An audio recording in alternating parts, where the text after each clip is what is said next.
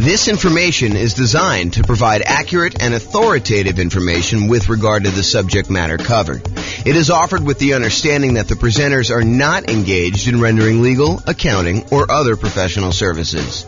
If legal advice or other expert advice is required, the services of a competent professional should be sought. Welcome to the Norfolk Real Estate Investing and Real Estate Financial Planning Podcast. Learn all about investing in real estate in Norfolk, Virginia, with a combination of real estate financial planning and modeling with numbers specific to Norfolk, plus syndicated, more generalized recordings of live and pre-recorded real estate investing classes, not all of them specific to Norfolk. Be sure to stay tuned after the podcast for a message from our sponsors. Well, good morning and welcome, everyone. I am your host, James Orr, and we have a very special class today, a class that is pretty popular, I think, with most real estate investors, especially real estate investors just getting started. And that is all of the low down payment financing options that are available for real estate investors. So that's what we're going to be going over today. Let's get started. So low down financing options.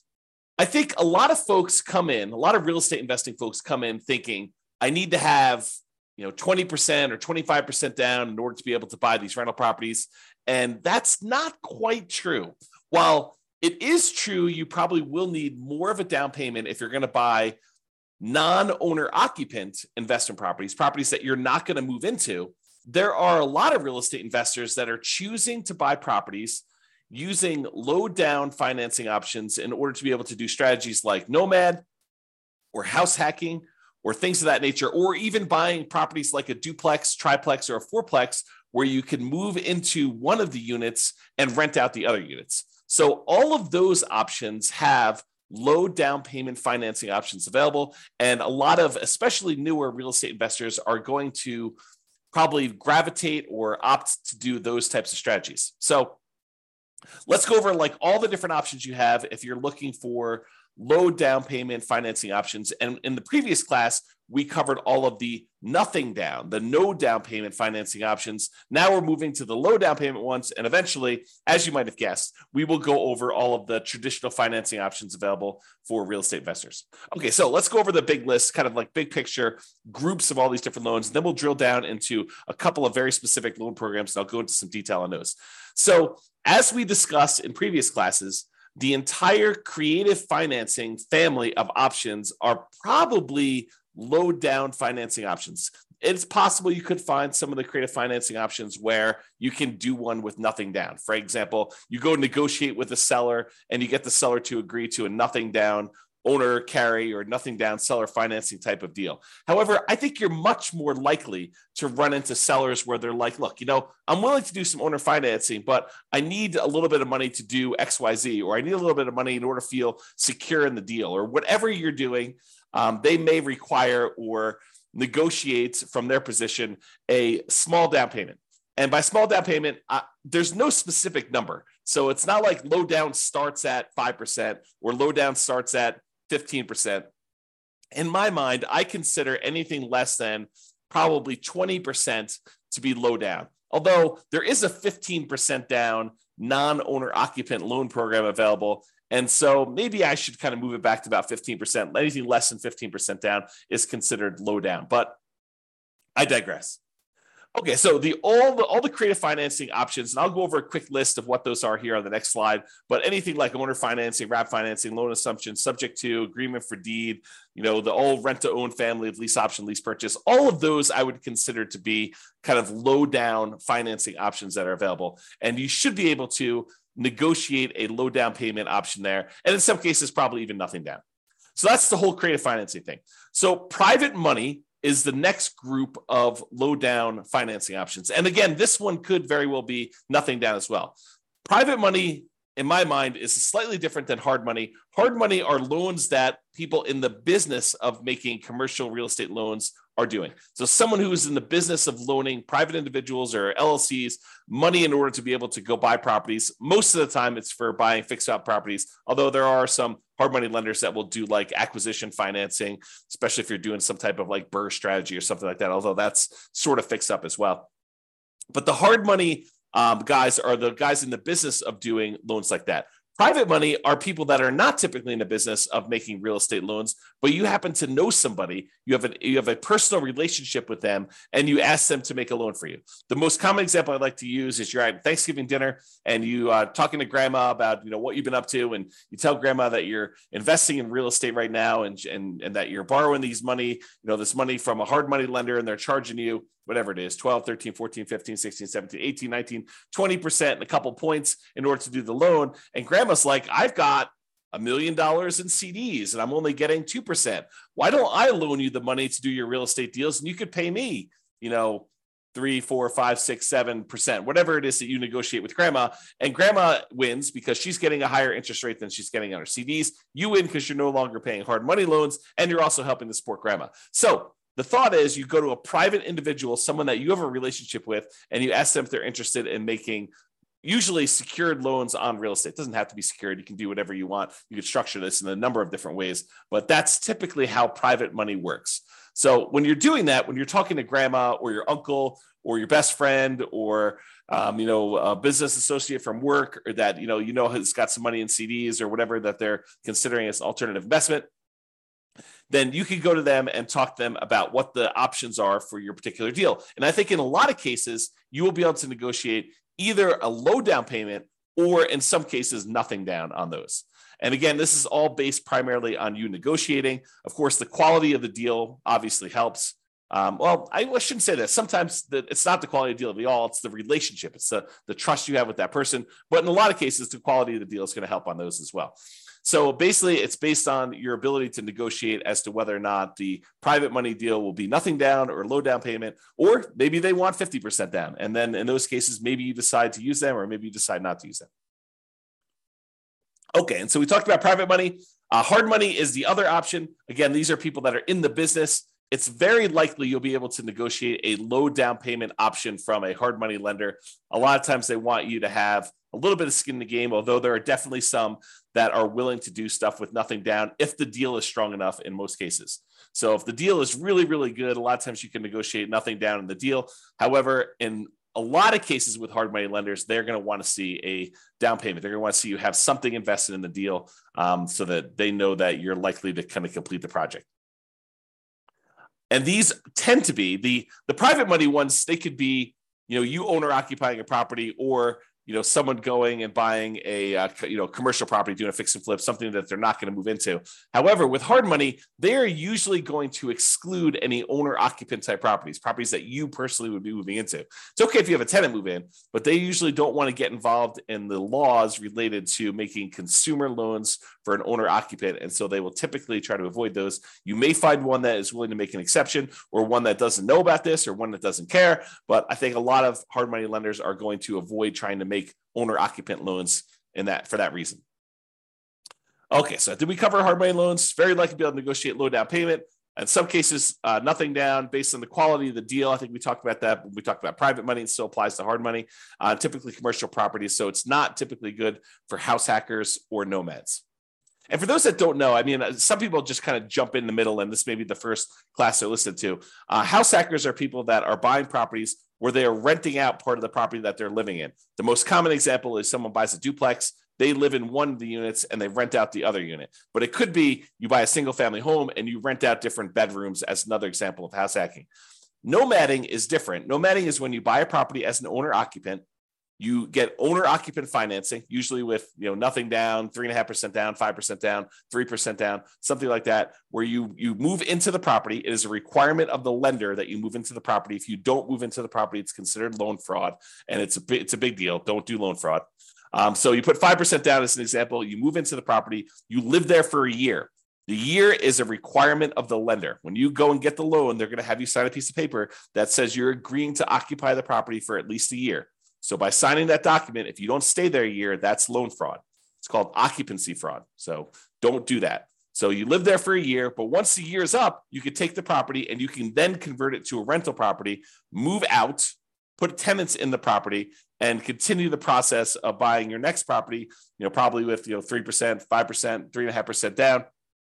Acquire the next property, live there for a year, and then convert that one to the rental. So the nomad strategy is systematically buying a property as an owner occupant, living in the property for at least a year. Sometimes it's longer if you need to save up more for a down payment. Then when you're done living in the property, you convert the previous one to a rental, you buy another owner occupant property, you move in, and you repeat the cycle until you have as many rental properties as you desire. So that is the nomad strategy. And you can nomad and house hack at the same time. Imagine for a minute, you owner occupy into a fourplex, you rent out 3 of the units, and then after the year is up, you move out of the fourplex and you go buy a single family home and you repeat the process. Or maybe you buy a single family home, you get roommates while you're living there for the first year. And then once the first year is up, you move out, maybe you bring your roommates with you, maybe you replace yourself with another roommate where you were living or whatever you decide to do. But that is the idea behind nomading and house hacking at the same time. Okay, so a lot of the no and low down financing options, the traditional ones, the kind of more conventional, go to a mortgage broker type of loans you're going to get, are good for house hackers. You know, those guys that are renting out bedrooms or buying duplexes, triplexes, or fourplexes and renting out part of the property that they're living in, or they're for nomads who are buying a property as an owner occupant, moving in, living there for a year, and then converting it to some type of rental. So the two primary low down financing options for house hackers and nomads, real estate investors that are using that strategy, are FHA financing. And FHA financing is a 3.5% down loan program that we typically use to buy single family homes, but you could also use them to buy duplexes, triplexes, or fourplexes. You cannot use them to buy 5 units or more. That's a totally different loan program. But if you want to go buy a single family home, a duplex, triplex, or fourplex, you can use FHA financing, a 3.5% down loan program in order to be able to do those. The other typical low down financing option for house hackers and nomads is the conventional loan. And that's a single family home only product for the low down payment options. You could do, conventional loans for these higher with higher down payments for multifamilies. But typically, if you're doing the low down option, it's going to be for single family home only.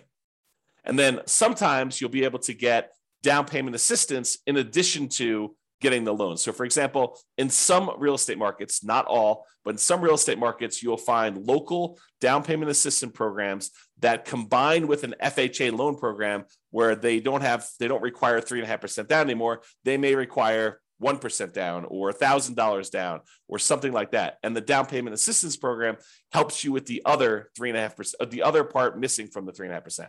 So that's a different strategy to think about. Okay. And then there may be, I won't know, but there may be banks that are local to you, like local community type banks that also offer low down payment programs or nothing down loan programs, if you could find those too. So maybe your local credit union has a 3% down or 5% down loan program that is slightly different than the FHA or conventional loan program. So you may want to check with them as well. All right. So that's the big picture overview of the low down financing options. Just a quick review of what the creative financing ones are. I sort of gave you this list already, but I will share them with you. And then if you think any of these sound interesting to you, you'll want to dig into more. But the creative financing ones that probably are low down: owner financing, where you get the seller to act like the bank. Those could be low down. Wrap financing, where the seller has an existing loan on the property and they decide to keep the loan in place, but act like they're financing the whole thing. You send a payment to them. Part of that payment goes to pay their underlying loan that still remains on the property. So that's wrap financing. That could be low down, sometimes nothing down. Loan assumption, if you're going to formally go in and assume like an FHA loan, you could do that. And a lot of times those would require a small down payment in order to pay the seller some of their equity. The whole rent to own, lease option, lease purchase family, where you're leasing the property and you either have an option to buy the property at some point in the future, or you have a lease on the property and you have a purchase contract to purchase the property at some point in the future. A lot of times those will require that you have some type of upfront money.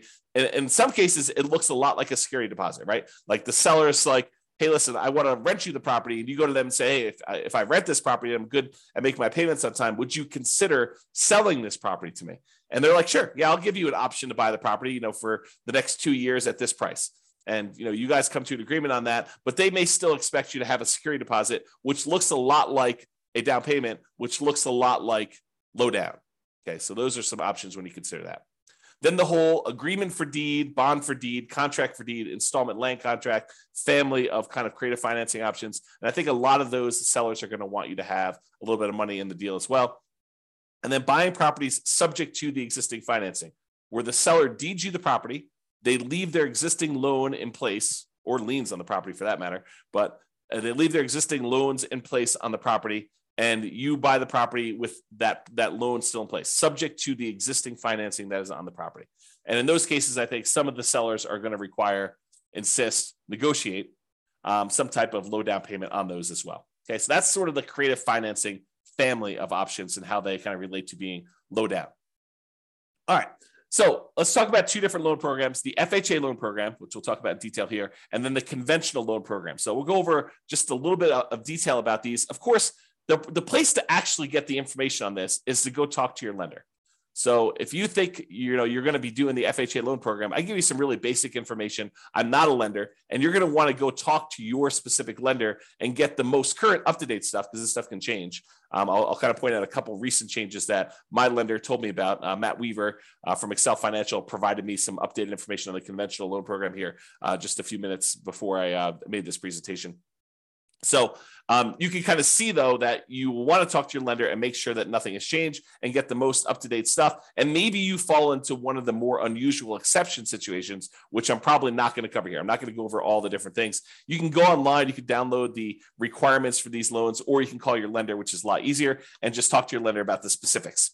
All right, so the FHA loan, Federal Housing Administration loan, FHA, it is what I would refer to as nomad approved. I like these loans for nomads who own properties, especially if you're a nomad buying a duplex, triplex, or fourplex. Of course, you can do house hacking with this as well. So it's usually 3.5% down. You can put more down. The terms of the loan will probably improve if you put more down. The PMI may change. When the PMI falls off, may change. So the 3.5% down is the minimum you can do. And a lot of folks are going to choose to do the minimum in this particular case. So 3.5% down for an FHA loan. It is usually a fixed rate loan with private mortgage insurance, what FHA loans call mortgage insurance premium, MIP. So PMI is private mortgage insurance. It's insurance that you pay to protect the lender in case you default. So the lender really says, look, I'd prefer it if you put 20% down. But you say, look, I don't want to put 20% down. They're like, okay, well, I would be still willing to make you the loan if you put less than 20% down, but I need to feel protected. Usually I feel protected when you put 20% down. That way, if you decide not to make payments and you default and I have to foreclose, then I'm likely to get all my money back. But if you only want to put 3.5% down, then if you default and you don't make your payments anymore, I might be forced to foreclose on you, excuse me, and I might actually have to take a loss on the property. I'm going to put myself on mute for a second and cough to clear my throat. 1 second. Okay, I'm back. And I'll take a sip of water as well. So the lender says, usually I'd like you to have 20% down. In this case, you don't want to put 20% down. You only want to put 3.5% down. So I'm willing to still make you the loan. But what I want you to do, I want you to pay this third party, this insurance company that will insure me in case you default and I have to foreclose and I don't get all my money back.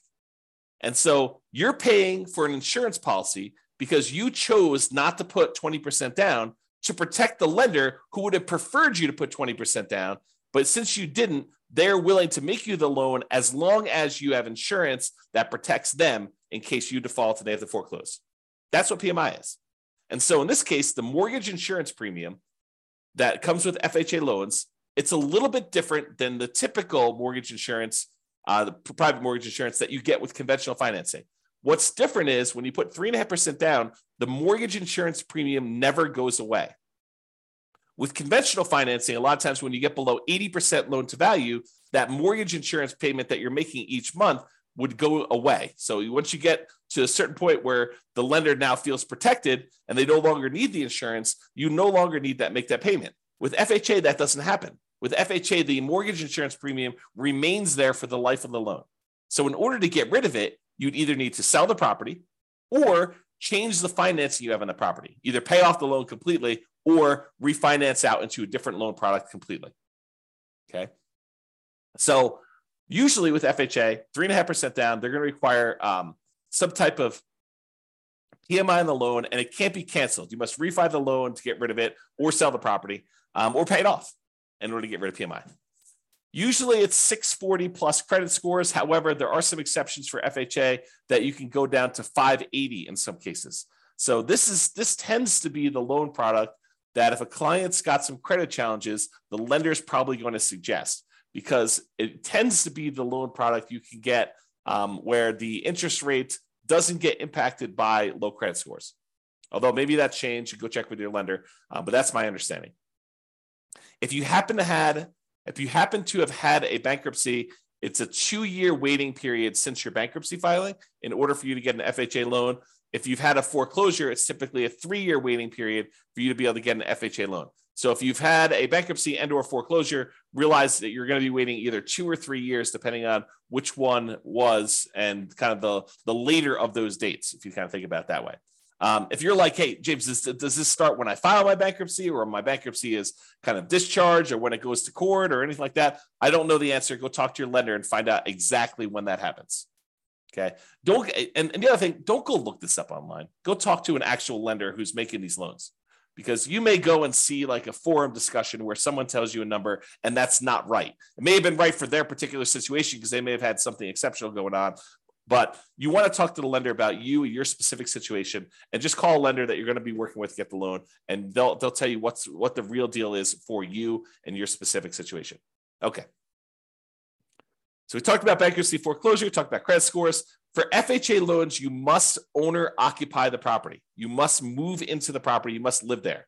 So if you're getting a single family home, you got to move into the property. If you're getting a duplex, triplex, or fourplex, you need to move into one of the units. So you could buy a duplex and move into one side and rent out the other. You can move into a triplex, move into one side and rent out the other 2 units. You can do a fourplex, do the same thing. Okay. They do have maximum loan amounts by county. So realize you may be limited in the most you can go to with FHA financing with these maximum loan amounts. You can typically only have one FHA loan at a time. There are exceptions to this. For example, I think if you inherit a property and your parents or whatever it was, whoever is passing the property on to you, they had an FHA loan, you can have 2 in place at the same time in that particular case. You could also, my understanding is, if you move to a different city and the distance is more than, I don't know, whatever it is, I'm going to make it up, but go check with the lender, 100 miles. If you move 100 miles away, you can get another FHA loan in a new city.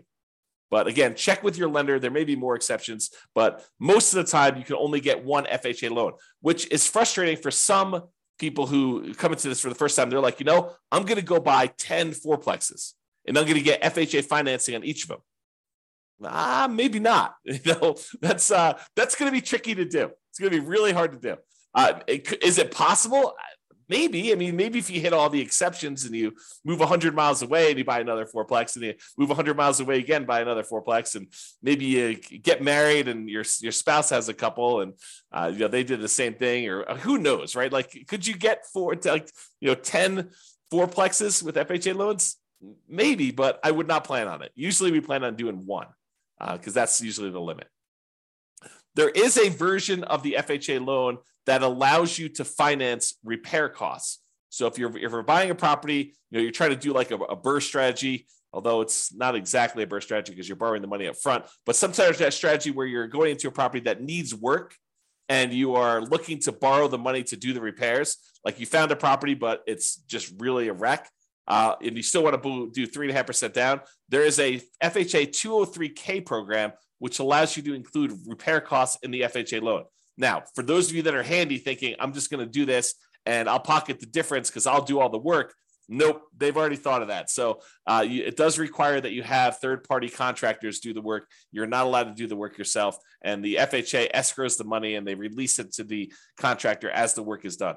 So if you're going to do that 203K loan program, go talk to a lender, get all the details, and find out exactly how that all plays out. But realize it's going to be hard for you to do the work yourself. And again, I think I mentioned this on the other slide, but there is some down payment assistance often coupled with FHA. It may not be available in your local marketplace, but if your local marketplace has down payment assistance programs, you may be able to use this in conjunction with your FHA loan so that part of the 3.5% is covered by some type of down payment assistance program, whether that's a loan or a grant or something like that. You have to go find out what the details of your specific program are, but a lot of times they're combined with the FHA loan program. And if you're trying to get the seller to help cover some of your closing costs, the FHA loan, I believe, has up to a 6% of the purchase price as a possible seller concession. So if you're able to negotiate to get the seller to contribute some money to help cover your closing costs, which means you're buying the property at a discount, essentially, unless you're raising the price by that much. You're getting the seller to agree to contribute some money towards your closing costs. You could do up to 6% of the purchase price in order to get that on an FHA loan. There's a limitation to max out at 6%. Usually we're not anywhere near that, just so you know. All right, so that's the FHA loan. Now let's talk about conventional financing. This one is also Nomad approved. I really like this one for doing Nomads. In fact, this is probably the most common Nomad loan program. If you're going to be doing that strategy where you buy a property, move in, live there for a year, then you convert it to a rental, the conventional financing loan program, 5% down especially, is your most common version of that. So this is conventional loan, Fannie Mae, Freddie Mac, you may have heard it described as those. They're typically fixed interest rates, and they're typically 30-year amortization. So they are, and FHA is 30 years as well, but they tend to be fixed interest rate and 30-year amortizations. We tend not to do 15-year loans because the monthly payment goes up quite a bit for a 15-year loan. Although, if you're in a situation where 15-year makes sense, you're welcome to do that. And they do offer those, but realize most of the time we're doing 30-year loans on those. For conventional financing, typically it's 740 plus credit score for the best interest rates. You may be able to do some lower. There's probably some mitigating factors, and they may do hit on some other things based on that. But usually 740 credit scores get you the best interest rates. For owner occupants, which is what we're talking about doing here, it could be as low as 3% down, but most commonly we're doing 5% down. And in both those cases, there's going to be some type of private mortgage insurance because you're putting less than 20% down. Okay, that private mortgage insurance is typically whenever you put less than 20% down on a property. The 3% down one is called the Home Ready or Home Possible loan. Primarily, it's for first-time home buyers. So you can't use that repeatedly. That's my understanding, but go check with your lender, see if you can use it more than once. Most of the time, you're going to be doing the 5% down with these types of loans. And usually the 3% down is a little bit uglier interest rate. It may be worthwhile for you to save up extra in order to get that extra 2%. It may make it a much better loan, a little bit better cash flow for you. It might be worthwhile doing that. Typically, you can get 10 non-owner occupant conventional loans per Social Security number. However, when you're doing owner occupant loans, there is no limit. You have to qualify, but there's no numbered limit on that. So if you're going to try to go buy, 20% down investment properties, you will be cut off from getting conventional loans after 10. Now, in some cases, you can split the loans between you and your spouse. And this would probably require you to do separate tax returns and for you to not have both of you guys on each of the properties. But imagine for a minute you were really committed to doing 20 properties or 15 properties, something over 10. And you're like, okay, look, this is what we're going to do. We're going to start filing separate tax returns, even though we're married. And we're going to buy the properties. You're going to buy the first one in your name with a loan that is only in your name and your Social Security number. And then I'm going to buy the next one in my name with my Social Security number. And we're going to kind of alternate back and forth until we get to 20. By doing it that way, you could technically do 10 each non-owner occupant conventional loans by splitting between the spouses. And so you'll need to do some work, talk to a lender, do some loan planning with your lender to do this. Most of the time, people are not willing to go to that extreme. But there you go. There is no limit for the owner occupant ones. So if you have, 10 properties already and you're trying to do your next property as an owner occupant, you're not limited by that one. So you could do an 11th conventional loan as long as you're moving into the property to do that. So if you're trying to do the Nomad strategy, you can go beyond 10. But if you're trying to do, buying non-owner occupant properties, you're probably going to be cut off at the 10 number per Social Security number. Typically add 5% down payment for multifamily. I've got a little slide here coming up with the down payment amounts. 2 to 4 units is the multifamily one. For Fannie, you could do cash out refinances up to 4 finance 1 to 4 unit properties. For Freddie, it's up to 6. This rule may change. I knew this rule existed at one point. I'm not sure if it's still current, so check with your lender to do that. Both of the things, rate and term refis up to 10 finance 1 to 4 unit properties. So Nomads, be careful. If you think, hey, look, I'm going to do this Nomad strategy and I'm going to acquire a bunch of equity in properties, and then I'm going to try to do some type of cash out refinance to fund acquiring new properties, realize that's a tricky strategy to accomplish. Because when you're doing these nomad strategies, you're putting usually 3% or more commonly 5% down. It takes a while for you to get to the point where you get at least 20% of equity so that you could do the refi, and then enough equity where it's worth doing that refi, because now you're going to go and try to do a refinance, take the loan that you have that was an owner-occupant loan, presumably at a better interest rate because it was owner-occupant, and now you're going to try to do a cash-out refinance, take the hit on the interest rate, and you're only going to get a certain amount of money out there. I don't know. That seems like an expensive way to access that equity, in my opinion. So be super careful about this. Really think through that strategy if that's a strategy you are going to do. It's not like an automatic no. It's just much trickier than I think folks realize. You may want to discuss or consider minimizing your interest rates as you acquire while you can if you're going above refi thresholds and not able to do cash out refinance in the future. This is the case where it might be better for you to buy down your interest rate when you're doing a nomad strategy and you're already getting an owner-occupant, a little bit lower interest rate, and you're probably not going to be able to access that money with cash out refinances for a long time. So it might be better for you to actually buy down the rate and get a really good rate knowing that you're going to keep that loan for a very long time anyway. And I think Matt told me this. I think you could do a rate and term refinance immediately after closing. So if you're trying to do some type of buy a property and then do a refinance to get better rates in terms right after closing, you can do that. Like if rates drop a lot from what you've locked, but there is a 12-month waiting period, which is up from 6 months before on doing any type of cash out. So this is going to really impact those that are trying to do the BRRRR strategy, where you're buying a property and then you're planning on doing some type of cash out refinance in order to pull some of your repair money or some of the money out when you bought the deal significantly below market. Now you've got to wait 12 months instead of waiting 6 months. So a little bit longer delay, slows you down a little bit, kind of makes it a little bit harder to BRRRR. Between conventional financing, there is a seller concession range, depending on how much you're putting down, between 2% and 9%. It's about 6% with 20% down owner occupant. It's 2% for non-owner occupant. So don't try to get a seller to contribute money towards your closing costs more than 2% before you, unless you know that you can actually use all that and that the lender is going to allow it. So check with your lender before you negotiate your seller concessions. That's another way of saying that. The most common conventional loan is 20% down, although we could do these 5% down for owner occupants, and there is a 15% down on up to 10 properties for doing that. So realize that you can do 15% down non-owner occupant loans for these. There is PMI on that one, and the interest rate is usually a little bit uglier than doing 20% down.